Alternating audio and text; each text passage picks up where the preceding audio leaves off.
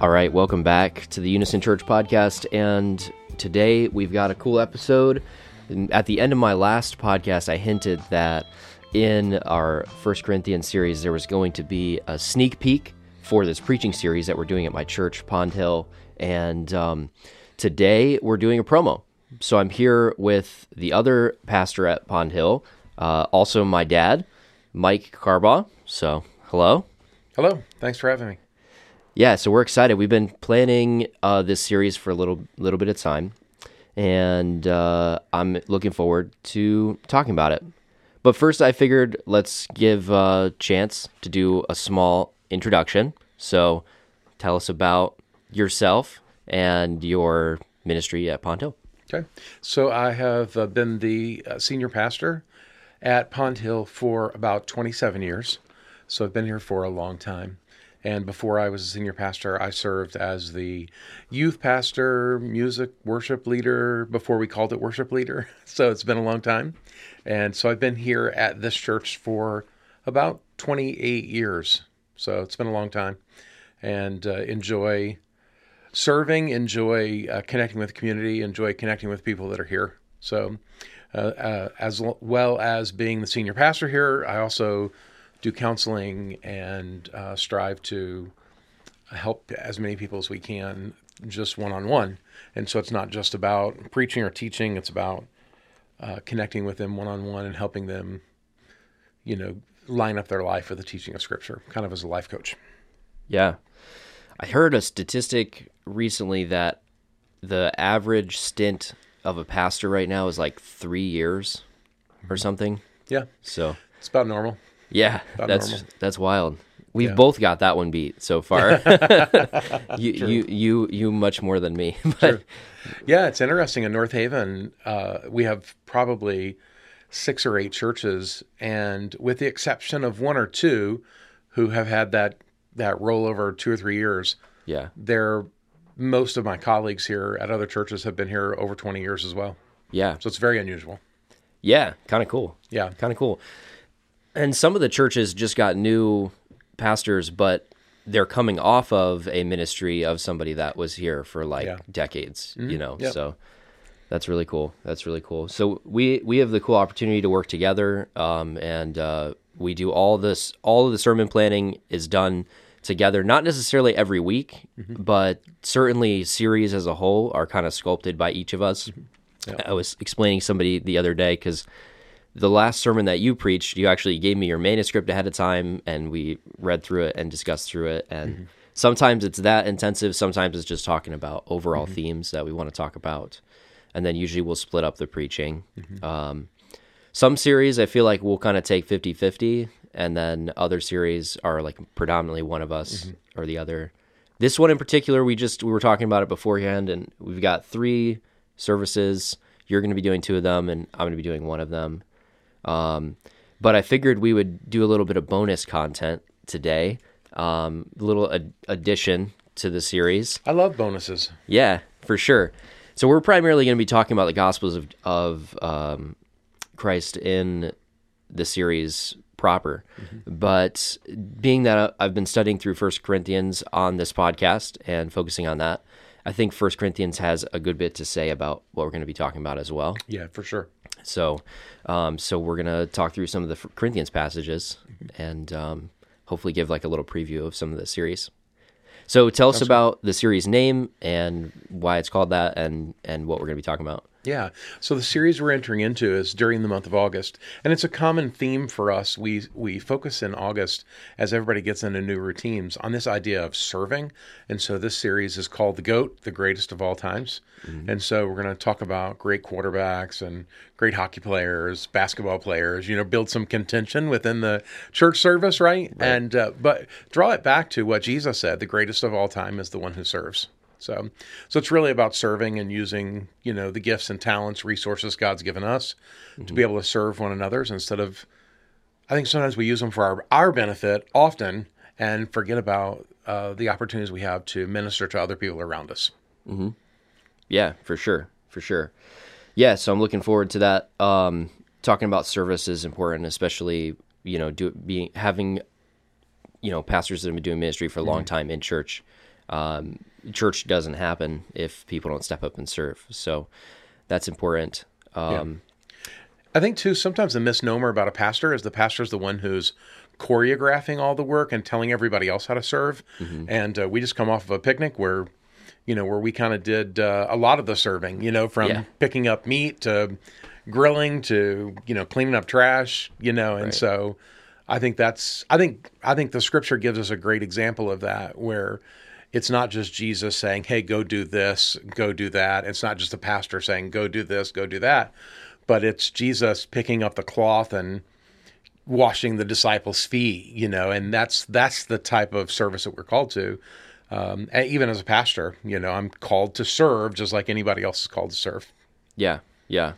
And I think that's a good segue into the first thing we're going to talk about from 1 Corinthians 2. So one of the things that I mentioned in the last podcast when we were kind of going through 1 Corinthians is Paul's writing style to the Corinthians is that he kind of introduces this topic and then he returns to it several times. So if you want to get like a holistic picture of what Paul's talking about in Corinthians, you really need to read every instance of when he talks about that thing. And so right out the gate in 1 Corinthians 1, there's actually a passage that I think ties really closely into what we're talking about. And it's essentially the first time that we hear about the divisions in Corinth, which is probably the most main theme in Corinthians, is the fact that the church was dividing over different things, and it was really because they were arrogant about a lot of different things. And Paul is writing this letter to kind of clean up shop a little bit, so that when he comes to Corinthians, he doesn't have to like bring the rod of discipline. He could come and just celebrate with them. So he's hoping that they kind of clean up. And here's the first thing that he says that they're divided about. It's in 1 verse 10 is where we'll start. So it says, "Now I urge you, brothers and sisters, in the name of the Lord Jesus Christ, that all of you agree in what you say, that there be no divisions among you, and that you be united with the same understanding and the same conviction. For it has been reported to me about you, my brothers and sisters, by members of Chloe's people, that there's rivalry among you. What I am saying is that one of you says, I belong to Paul, or I belong to Apollos, or I belong to Cephas, or I belong to Christ. Is Christ divided? Was Paul crucified for you, or were you baptized in Paul's name?" So what's going on here is that the people in Corinthians are essentially dividing themselves into camps based on who they were like led to Christ by. And so they're saying, oh, I was like Paul's disciple, I was Apollos' disciple, I was Peter's disciple, I was Jesus' disciple. And they're not really happy about that. And Paul says, I'm thankful that I didn't baptize any of you guys, but then he remembers he did baptize a couple. In verse 17, we'll pick it up. "For Christ did not send me to baptize, but to preach the gospel, not with eloquent wisdom, so that the cross of Christ will not be emptied by its effect." And he kind of goes into this, and he starts talking about how the wisdom of this world is like overcome by the foolishness of God. And there's this air of kind of, it's so anti-prideful, the way that he's teaching here. And then we'll read one more part of this first thing, and it's he talks specifically about this later on in verse 22. He says, "For the Jews ask for signs, the Greeks seek wisdom, but we preach Christ crucified, a stumbling block to the Jews and foolishness to the Gentiles. Yet to those who are called both Jews and Greeks, Christ is the power of God and the wisdom of God, because God's foolishness is wiser than human wisdom, and God's weakness is stronger than human strength." And so that weakness and strength is kind of important to what's going on here. So what's kind of your first impressions from that? I don't know. I kind of find it ironic that people are name dropping, and when I think about it, I think of, oh man, we have the same problem today. We talk about, will I follow this online personality or that online personality? And Right. I think, man, that's a terrible picture of us today when we do that, or even do it about church names, Right. or about theological positions. And really what Paul's doing here says, listen, there should not be this division among you. You make it an issue. It was never supposed to be that way. And so that was kind of, as we were reading the scripture, I was like, oh boy, now I feel a little convicted in my heart, a little bit. And so about that. But I think Paul does a great job at just pumping the brakes. And he says, whoa, this is not the way life is supposed to be lived. This is not the way Christians are supposed to interact with one another. And I think that's pretty cool of Paul. He could have got a big head, and he resists that. And so I think, and he teaches us to resist that as well. So that's my first impressions, I feel like. Yeah, for sure. So later on, there's this, and I always hear these two talked about next to each other, but there's a third place where he talks about it that sometimes we don't talk about as much. But this spot in chapter 3 later on, he kind of comes back to this. And this one, like I said, I always hear it talked about with the passage in chapter 1. So it says this in verse 5, what then is Apollos? What is Paul? They are servants through whom you believed, and each has the role the Lord has given. I planted, Apollos watered, but God gave the growth. So that neither one who plants nor the one who waters is anything, but only God who gives the growth. And he who plants and he who waters are one, and each will receive his own reward according to his own labor. For we are God's co-workers, and you are God's field, God's building.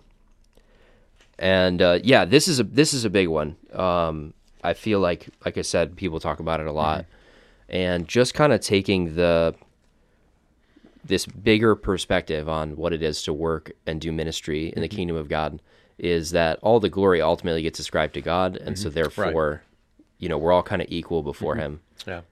But it's like a place of exaltation as well, because He called us co-workers with God. I mean, that's a big honor, but it's an equal honor that we all share. So yeah, and He does that in chapter 1 too. He says, can Paul save you? Right.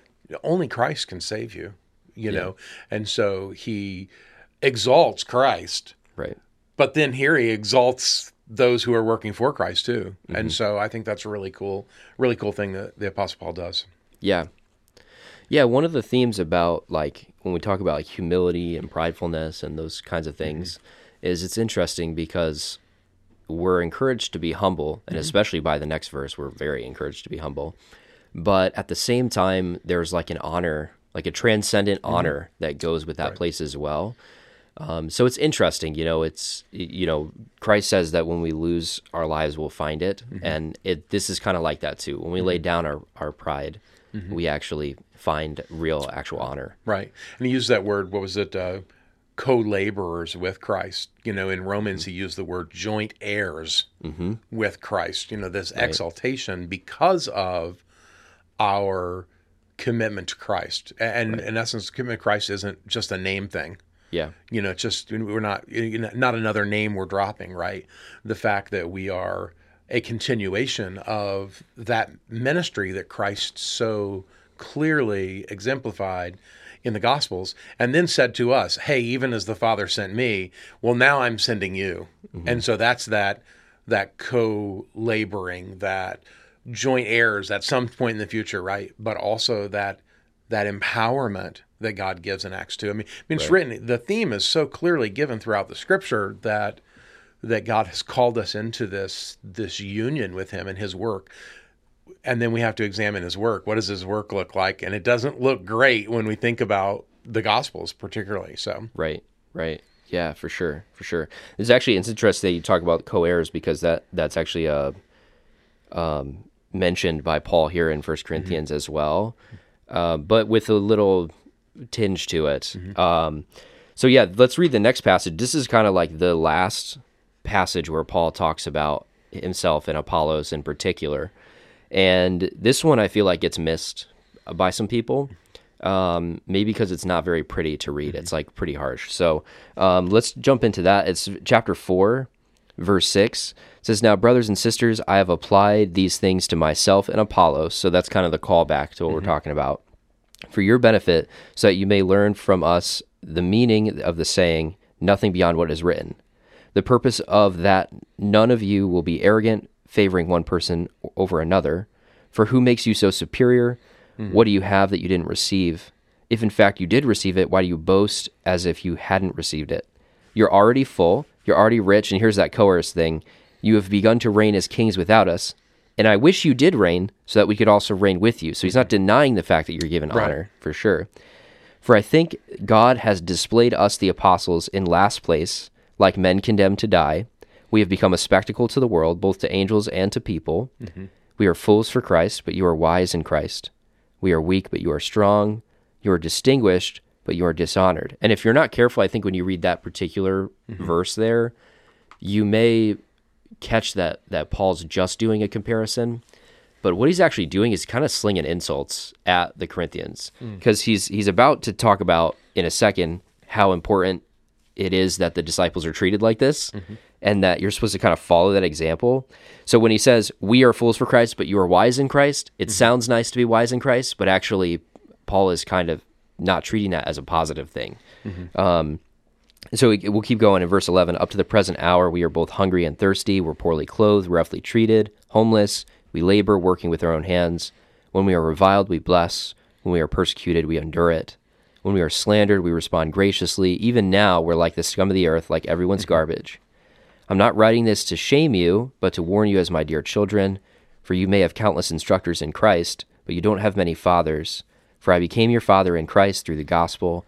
Therefore, I urge you to imitate me. And it's important that we read that second section. I have a header marker in my Bible there, in between those sections that we just read, when he says, I'm not writing this to shame you. But he literally starts that section, if it is a section, I'm not writing this to shame you. He's calling back to what he said before, implying that you may feel shame when you look at how the apostles are treated as lowly, and you yourself is treated as wise. And then when he says, imitate me, we should be thinking about this humbled state that the apostles are thinking of. I think that's just kind of the flow of thought there.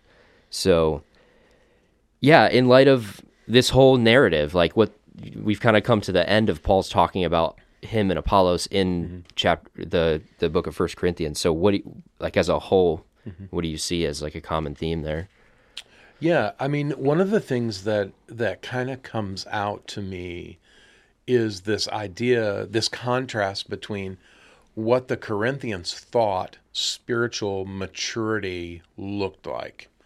Because they kind of elevated this idea of, I want to be seen as wise. I want to be exalted. I want my Christian character to be this badge of pride almost. And yet in essence, and they look down upon the people who were looked down upon or even persecuted for their faith.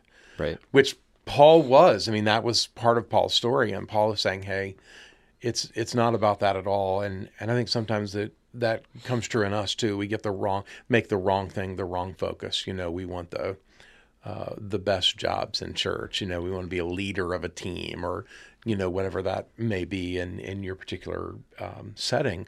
But Paul says, it's not like that. The Christian life is not like that at all. In fact, you look at Paul's life, you look at Apollos' life, which we don't know very much about, but you look at a lot of the followers of Jesus' life, and even Jesus' life, Jesus wasn't exalted to a throne. He was lifted on a cross. Right. That doesn't sit right with our theology, right? And I think we think sometimes because Jesus was already exalted to the cross, that then ours should be different somehow, and that's just not the case that Paul talks about. So I think he wants to go and just remind people, hey, Apollos and I are, I want to say we're pals, we're friends, but actually it's not even about friendship. It was more about, hey, we are, united together for the same purpose. Right. And you should be united together for that same purpose as well. So, so yeah, it's interesting. The Apollos, the Corinthians want to kind of, I don't think they're trying to divide a wedge between them, but they're drawing a distinctive difference between the two of them and trying to take sides. And Paul's saying, hey, there's no sides here. Right. Yeah, I feel like you're right that people look at sort of Christian maturity, and to me, a lot of it is like public facing. Like they want to almost be like public facing, like the person that people look at during the service or whatever. And I think there's like a joint call there, because there's a joint call to the people that have the positions of like public nature, where you're seen as like an authority And how do you conduct yourself when you're seen like that?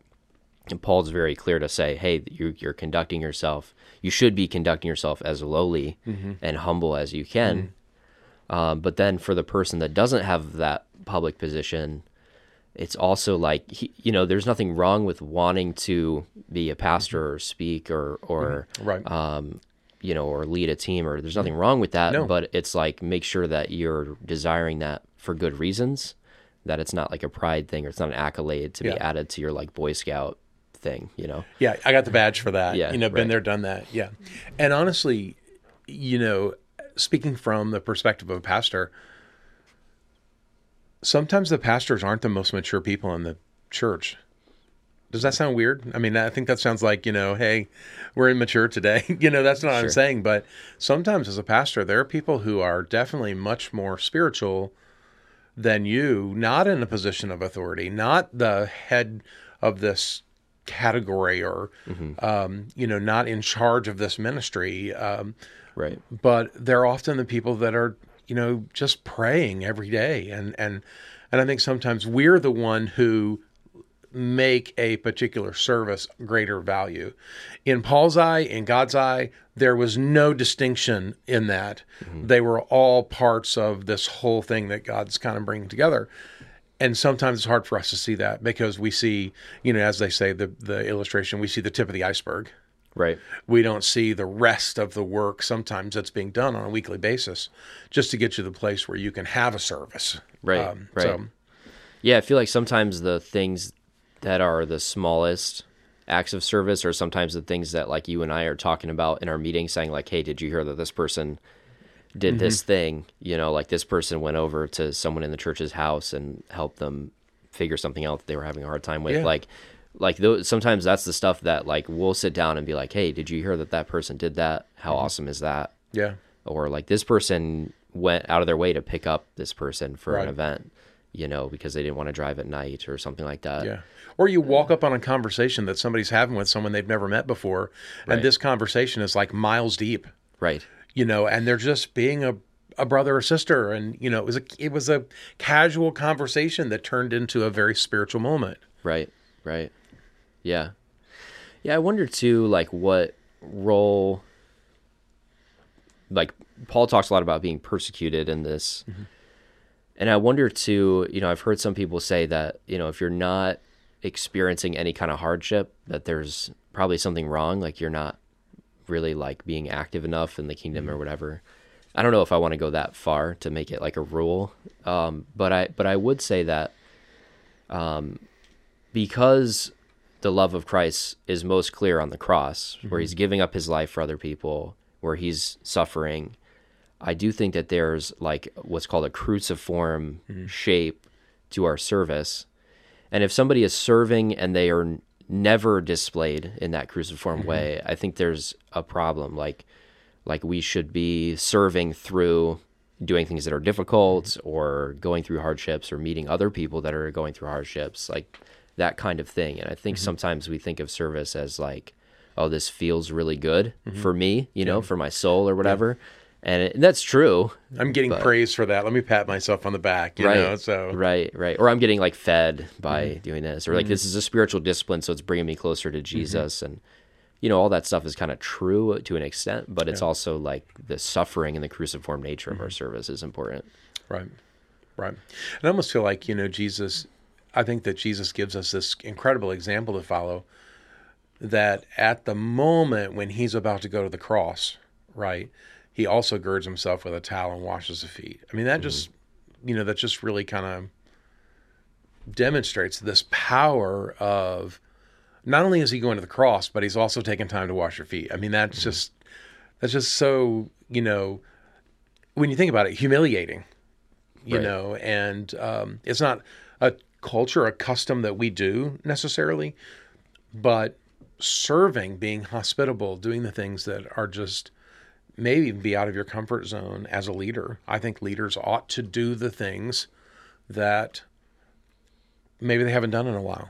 Sure. I like to take a turn cleaning the building.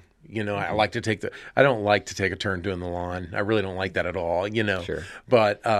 But I do, because that's, I'm not only just the pastor of the church, I'm a member of the church as well. And so I don't want to ask anybody else to do something that I'm not willing to do. Right. And so I think that keeps us saying no to those desires that want to elevate us. Keeps us in a proper headspace, maybe. Yeah. That reminds us that I'm not above any other job within the role of the church just because I'm pastor. Right. Yeah, for sure. I remember I was reading through some passages in Revelation, and I was hearing some talks about Revelation, and there's this moment in Revelation where there's this huge procession of like Christ's worthiness, and the name that he's called in Revelation is the Lamb that was slain. And so there's this phrase, "Worthy is the Lamb who was slain." And it's interesting that Jesus is clothed with his greatest honor when he is at his weakest point, on the cross, the Lamb being slain. And his humility is so like radical in that moment. And I think for me, when I've encountered a lot of people that serve in different churches and stuff, humility is not always the word I walk away with after having conversations with some of these people. As I look at even other pastors and leaders in the church and stuff like that, like there does seem to be sometimes a lack of humility, which is ironic because that's like Christ's defining feature. And like you were saying, especially with the washing the feet, like not even just the cross, like all throughout his ministry, Right. Jesus is so humble. He's confident, but he's humble too. So I don't know. Have you experienced that as well? Like this kind of dearth of humility? Yeah. And I think sometimes not only there's a dearth of humility, there is feigned humility where we know that we should do it, but we're doing it so that other people see our humility or think of us as being humble. Sure. And so I feel like there's both that I think that's a problem, either I don't want to be humbled or I'm being humble so that others will see me. And I think that's a struggle. I think one of the things that when we compare ourselves to Jesus, right, there's a part of that we can never measure up because there's this pureness of soul in the person of Jesus that, yes, he dealt with the human side that, if it's possible, let this cup pass from me, right? But there is this singularity of purpose and vision within Jesus that we just don't understand. We don't have because we're Adam's children, and there's a part of us that's just fallen. And so I think that we have to battle against that too. And sometimes that gets the better of us, particularly. I think Corinthians is a great verse, a great book where it talks about the struggles that they had are very real struggles, even for us today, and so I think that's a great place to even see that on the pages of Scripture, not just in my life, but on the pages of Scripture. Hey, they're struggling with this even then, and Right. Paul kind of deals masterfully with it. Yeah, for sure.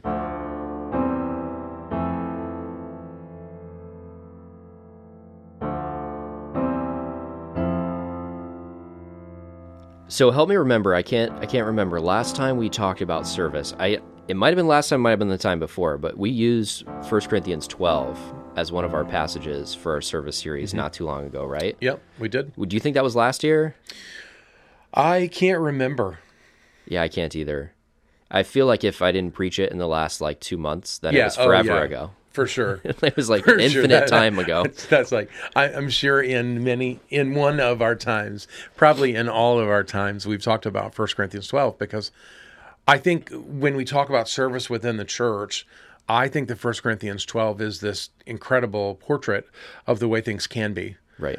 But I think even on the outside of the church, I think the reason the world is in such a mess as it is because the struggle within the church, I'm talking about everywhere. Right. We've become so fractured and so splintered that we're not acting like 1 Corinthians 12, even in that capacity. Totally. Yeah, I'm actually reading a book right now. It's called Until Unity. It's a Francis Chan book. Mm-hmm. And I don't like him. Yeah, he's challenging. He's like, yeah, he's a little bit too convicting for me. Yeah, right. So- Yeah, we're doing his study through Job right now on Right Now Media with the men's group as well, and it's like very hard hitting. Yeah. Yeah. Him and Jesus sometimes I don't agree with. Right. But, Yeah, and he there's like this quote in one of his one of the chapters there where he's like, if you don't believe that the church is fractured, name any other religious group that has more than like 3 factions. Mm-hmm.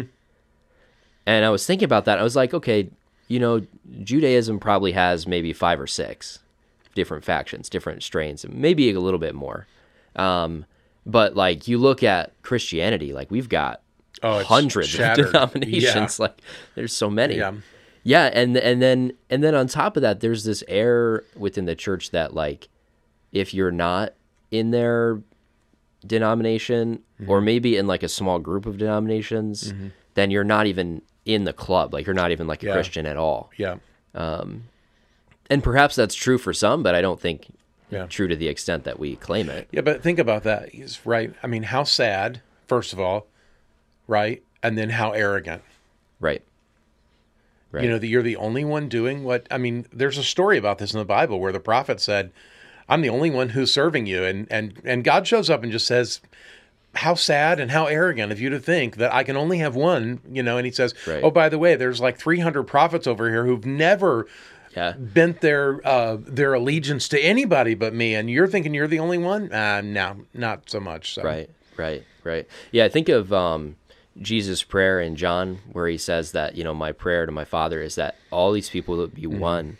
And it's in the oneness that they have, like their unity, that they show the gospel to the world.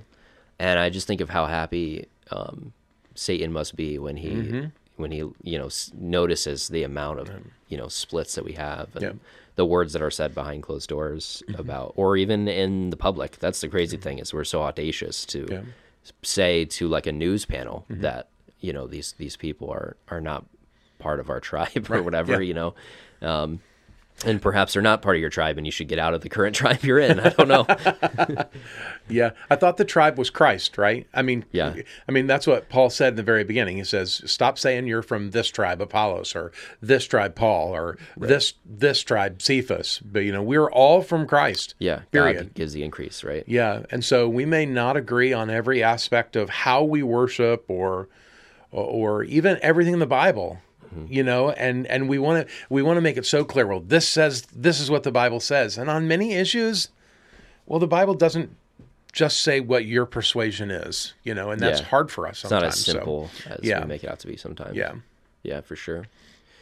Well, let's take a look at 1 Corinthians 12 too, because I think that is huge. And I think you're right. We've probably at least alluded to 1 Corinthians 12 in almost every series we've done on service before. But yeah, let's just go ahead and read the passage. In chapter 12, verse 12, for just as the body is one and has many parts, and all the parts of the body, though many, are one body, so also is Christ. For we are all baptized by one Spirit into one body, whether Jews or Greeks, whether slaves or free, and we were all given one Spirit to drink. Indeed, the body is not one part, but many. If the foot shall say, because I'm not a hand, I don't belong to the body, it is not for that reason any less a part of the body. And if the ear should say, because I'm not an eye, I don't belong to the body, it's not for that reason any less.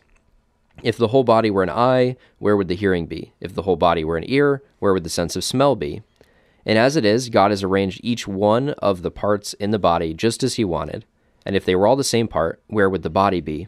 As it is, there are many parts, but one body. The eye cannot say to the head or to the hand, I don't need you. Or again, the head can't say to the feet, I don't need you. On the contrary, these parts of the body that are weaker are indispensable, and those parts of the body that we consider less honorable we clothe with great honor, and our unrespectable parts are treated with greater respect, which our respectable parts do not need. Instead, God has put the body together, giving greater honor to the less honorable, so that there would be no division in the body, but that the members would have the same concern for each other. For if one member suffers, all the members suffers with it, and if one member is honored, all the members rejoice with it. Now you are the body of Christ, and as individual members of it. So then he's going to kind of launch into some spiritual gifts teaching, and he's essentially going to say, hey, we could get divided over all the different things all the different ways that we serve in the church, all the different giftings we have, or we could do the superior way, which is love, which I talked about a lot in our last podcast. So we won't necessarily rehash that now. But when you think about the body metaphor for the church, what do you think is maybe the most like stark contrast with how many churches function today? Wow. I'm not really sure that I could narrow it down, to be honest with you. But as you were reading, one of the things that stood out to me the most, even in the very beginning, of this, hey, there are many, but there's really only one body, and that idea, that's what Paul's talking about way back in chapter 1. Yeah. And so, I just feel like that's this, even in this, hey, there's one body, there's one body, there's one body, there's one body, and yes, and that analogy. So if we take it into the individual church, the church has all these different parts that have to work properly. But if we look at even a globe of that global church that we're talking about, yeah, and we've got all these fractures, it goes back to what he was talking about in the first chapter. right? Is that, hey, we're not one, we're not unified in any capacity, and it's not going to operate properly. So I don't know if that answers the question, because I just not sure I know. I mean, I feel like I'd have to think about that for weeks, and try to think about, what about you? What do you think is that overarching struggle for that? Well, I think you're right that oneness is something that I don't think we see all the time, especially on like a global, because I mean, we're half the time we're not even thinking about all the people out there doing ministry in other parts of the world, and not even like I think sometimes we think of the churches in the other part of the world, and we're like, here's our missionaries that like came from the U.S., went and started a church, but there's like all these just national people that are there, that are part of the body, just like we're part of the body. So yeah, I think oneness is a struggle in general, and even just oneness with the churches that are in the same town as you is a struggle. Right. Right. But I think another piece of this that I don't see a lot is the honor piece, where it's like, we take the lower parts of our body or whatever, and what exactly he means by that, I'm not 100% sure, but he's like, we clothe the lesser parts with greater honor. And I think that sometimes we don't always do a good job clothing people with honor. Yeah. And really, like, I'm not even sure we understand fully what that even means. Yeah. Yeah. What does that mean in our context, so. Right. Right. I was sitting here thinking, just, still trying to mull over the question that you asked me, and, one of the things that keeps coming into my mind while, sitting here thinking, listening is because the church is one body, I think sometimes we don't give enough credence to listening to all the parts of the body. Sure. Because if our value and our power rest in the many parts as one, then everybody has a voice, and every voice is unique, and every voice is just as credible. Particularly when you factor into the fact that every voice of a believer is spirit empowered. Right. Right. And how much do we need every voice to be accounted for within our churches, within our communities? Right. And ultimately, if you think about it, the biggest voice for volume, right, in any given community is probably the Christian voice. The voices for those in the church. That's probably the largest group of individuals. And statistics show it, that over 50% of the population holds to some form of Christian belief. Sure, yeah, in the U.S. at least, for sure. Yes, right. Yeah. So we have the loudest voice in any given community, and yet the voices are so fractured that we can't get anything done within society, really. Yeah. To influence change, I guess. And so right. I think that happens within our local churches, and that happens even larger within our communities. Yeah. From that perspective, so is that part of giving value to the lesser parts? Is that part of, giving them a voice within that, within the body? Is that what he's alluding to there? I'm not sure, but yeah, maybe. Yeah. No, I like that a lot too, and I feel like we should do that. You know, one place where I think that I've seen this done somewhat well is like I've heard of. And this is the bigger church thing where they have like a preaching team, and they essentially have this, structure where you'll go and you'll talk about your series or whatever, around a table with people. Some of them are pastors, some of them are not pastors. The one that I heard of in particular was like a complementary in complex. So it was male elders in the church that were doing the preaching, and somebody said at one point, hey, let's get some women on the team. Not necessarily to speak to the church, but to give input into how to preach this series. And I thought that was interesting, because here you have this context where, the people in the room don't necessarily think that women should be preaching or teaching or whatever, right.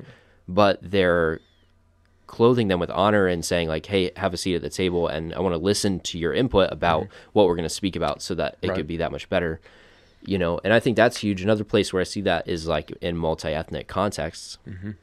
We're here in Connecticut where diversity is huge. There's a lot of diversity. Some towns more than others, but quite a bit. It's so congested that it almost doesn't even matter because it's like we have so many towns represented in our church because they're so small and you can travel easily and stuff. So, but listening to quote unquote minority voices as well, I think is huge. And I think that's important, especially within your own church context. It's like finding the not majority voice in your church and asking them about how they're feeling and what's going on. Yeah. And I think that's important to communicate to everybody in your church as well, because, where's the forum that voice can be heard? Right. In our church context, we provide opportunity at every business meeting for people to talk with us. But the truth is, it's less than 50% of the church is showing up for a business meeting. Right. So you're missing out on 50%. Right. Of the voices. Sure. That are placed there by God. That's what the scripture said. God put them together to form that body well. So they're placed there, but then they're silent because we didn't make a business meeting as important as it should be to receive those voices, or we crafted our business meetings so that nobody even had a voice. Sure. Because we wanted to get through the agenda as quickly as possible or what have you, and so. Yeah. And I feel like that might look different depending upon what context you're in. Yes, like for sure. We have like a congregational church government where our church is voting on things. And so I think in our context, we have a little bit of an easier job because it's like in our very, constitution, we're saying like, hey, the people sitting in the seats are the people that have the authority about how the church is run. So we feel like, we're still led by elders, but really it comes down to people's voices. And so I feel like we try to do that. But I think even in a context where you're not doing the congregational style of church government, where, maybe it's like a presbyter that's kind of more top down, there's still like, what if the people in the presbyter were visiting churches and interviewing people, and maybe it takes a little extra work, but I do feel like we've got to listen to those voices for sure. Yeah, absolutely. I think valuing like difference in serving is really important too, because it's, like back to what I was saying before about like the public facing ministries and the not public facing ministries. It's easy to honor people that are in public ministry because you can kind of, you literally just give them a round of applause after they get off the stage, but making sure that we're also valuing the more private ministries too. And we recently started doing a thing where we have like the credits in our service, and we made it look like movie credits, and we just try to think like, okay, who's all the people that helped make this service happen, down to like the people that cleaned the building during the week, that did the lawn during the week, that are, downstairs in kids ministry, who almost nobody that comes into the building sees other than the parents. And trying to honor those people more, and we're just putting their name on the screen. Like it's not, we have more ways to go to honor them. But people have actually said to me, they said, man, I look for the credits to see who is there. You know? Really? Yeah. Cool. So I was like, oh, really? I mean, that's just kind of something small, right? Yeah, so, that's cool. Yeah. So Michael Hyatt, I think I heard him say, he says, in any given work week, there are 3 stages. There's on stage, there's behind stage, and then there's off stage. Right. And he classifies his work week that way. But when you think about churches, there's on stage, there's backstage. That might incorporate your greeters, or that might be on stage actually too. Sure. Or your AV team or cleaners, Right. And then there's people who may not be on stage or backstage, but they're praying for the service every week, and they're, Sure. Writing emails or different things like that. And so all of those tasks are equally important. No task is of greater importance than anyone. And if you miss one of those, then the whole service, the whole entity, the whole body suffers. Yeah. Yeah. And Paul kind of takes us to the last place that he sort of takes us before launching into his, his conversation about spiritual gifts, is he says, when one part of the body suffers, the whole body suffers with it. And this is so true, right? Because like if you like stub your toe, your whole body's feeling it, you know? So that's very true. Definitely out of sync, right? Yeah, So. it's definitely out of sync. Yeah. So I do feel like that's, what does that look like practically in a church context, and then in like a global church context too. Yeah. Do you have any thoughts on that? Yeah. Oh, for sure. So I think there's probably a couple of ways to look at this verse, right? If I come in on Sunday morning and the person who mows the lawn hadn't gotten to the lawn, because life, I get it. If I'm not careful, I can let the tempo of the rest of the day be about, man, I wonder what people are thinking when they drive into the lawn. The lawn's not mowed. Sure. So I think there's that. But then there's also the side of this that I don't think we do enough talking about, and it's not directly in the text here, but that person who mowed the lawn, they had a aunt pass away. So, but my first response sometimes goes to, oh, they didn't get the lawn done. Sure. As opposed to, man, I hope something didn't happen in their family that kept them away from the lawn. I hope it's just a mistake. They forgot about it. Let me reach out to them, make sure everything's okay. So this is kind of that two-sided coin, and I think that both apply. That we're sometimes more interested in the task at hand than we are with the people and the struggle that they may be going through. And then sometimes the task doesn't get done, and it impacts me and has this domino effect. So I think there's a double, what do they call it? A double meaning, double entendre, or, so. Sure. To get that, so. Yeah, no, I get that. As like somebody that does a lot of event planning in our role at the church is certainly has a lot of event planning. I have a lot of event planning elsewhere also. And you kind of, one thing that you realize is that every event is like a collected whole. It's another body. Yeah, you're, if you're thinking Sunday, everything could go right.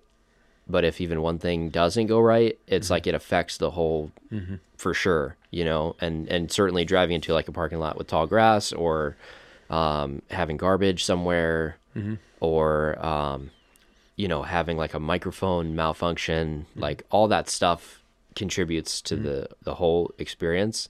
Right. And I think that actually might be one of the ways that we honor people that are serving, is just by reminding them. And I feel like we say this a lot, especially with regards to like maintenance on the building and like lawn care and greeting and stuff like that. Like we talk about first impressions a lot in our church, where it's like, what is somebody thinking when they drive into the parking lot? Because a lot of people have already made the decision about whether or not they want to return before they even walk in the door, right?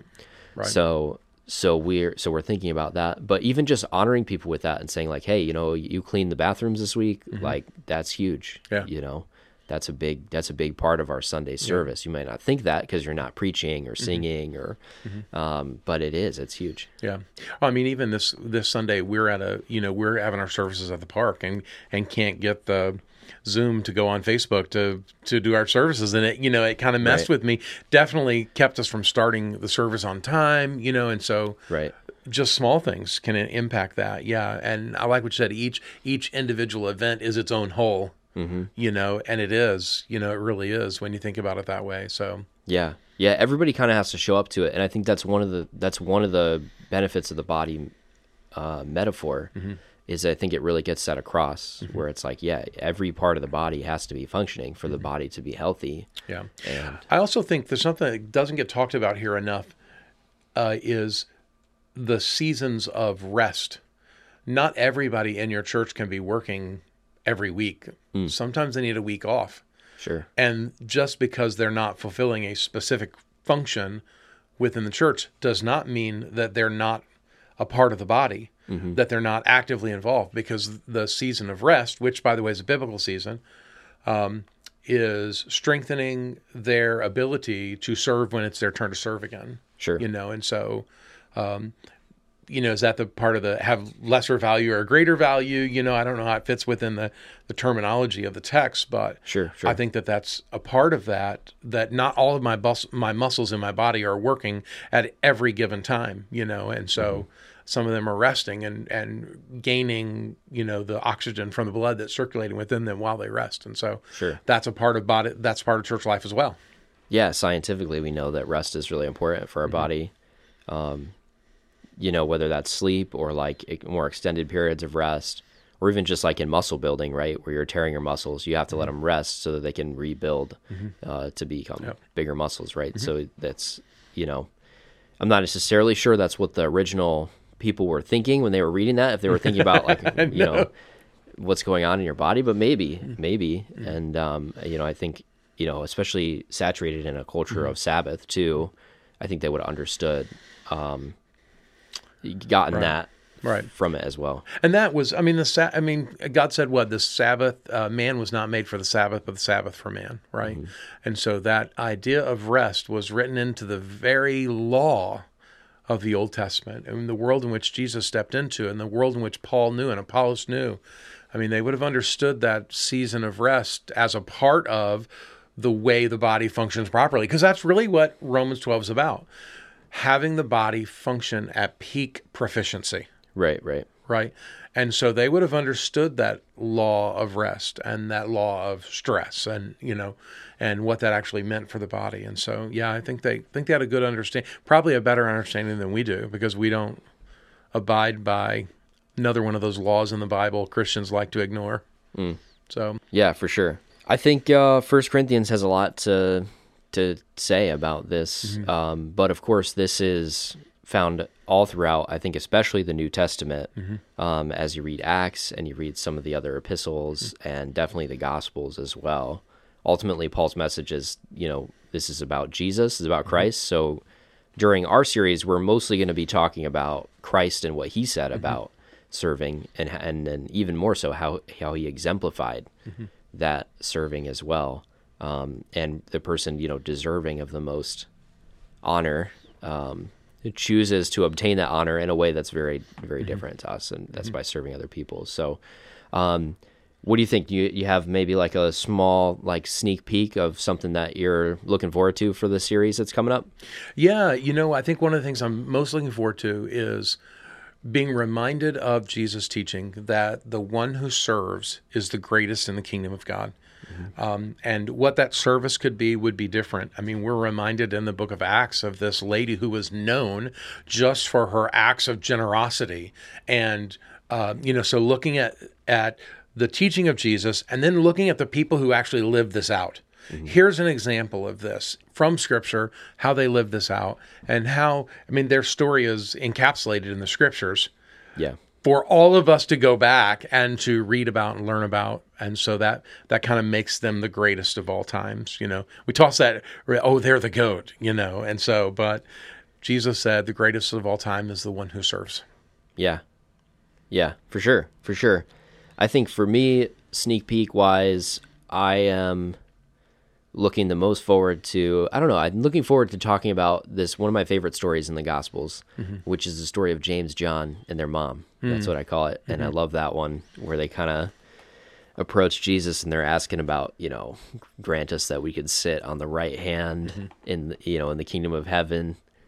And I just think it's a funny story, and Jesus turns it around so much. And it's the funniest thing to me is how Jesus makes them like an object lesson. It goes so wrong for them because Jesus kind of corrects them, and then he turns to his apostles and he's like, "Hey, these guys, they got it wrong. Like, here's how you should think about it." I just think that's a funny story. And I love that their mom came along with them for it. I can picture like, their mom kind of jumping in and being like, "Let's go," and maybe encouraging the process, or maybe they got their mom for extra credibility. I don't know. To me, that story is so funny, and I love talking about it. I think it's so relevant to what we're, talking about right now, where it's like, it's so easy to just become prideful, and Jesus is so like anti-pride. So I think that's huge. But I'm looking forward to this series. You can catch it if you're listening. Of course, if you're local to Connecticut or the New Haven area, you can come down to Pond Hill in North Haven. And then also you can catch it on YouTube and Facebook. I'll put the links for that for sure. Shameless plug. Yeah, I'm looking forward to it. Who's going to be the greatest? So we got to ask. Yeah, for real. I'm still trying to think of that. Who I would even think is the greatest. I don't know.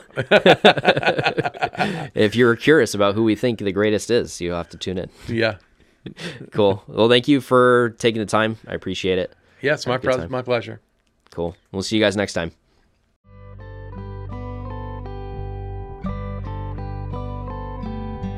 You've been listening to the Unison Church podcast. If you're a Christ follower, I hope this has encouraged you to grow closer, not only to Him, but also to His family. May we unite in our allegiance to Him and raise our voices together to worship Yahweh. If you're not a Christ follower, I hope that this has represented Christ well to you. May this spark your curiosity towards Jesus and His people. In any case, I hope you'll connect with us again here on the podcast and share it with a friend. You can find links in the show notes if you'd like to reach out to us through other ways as well. Thanks for listening, and I look forward to being with you again soon.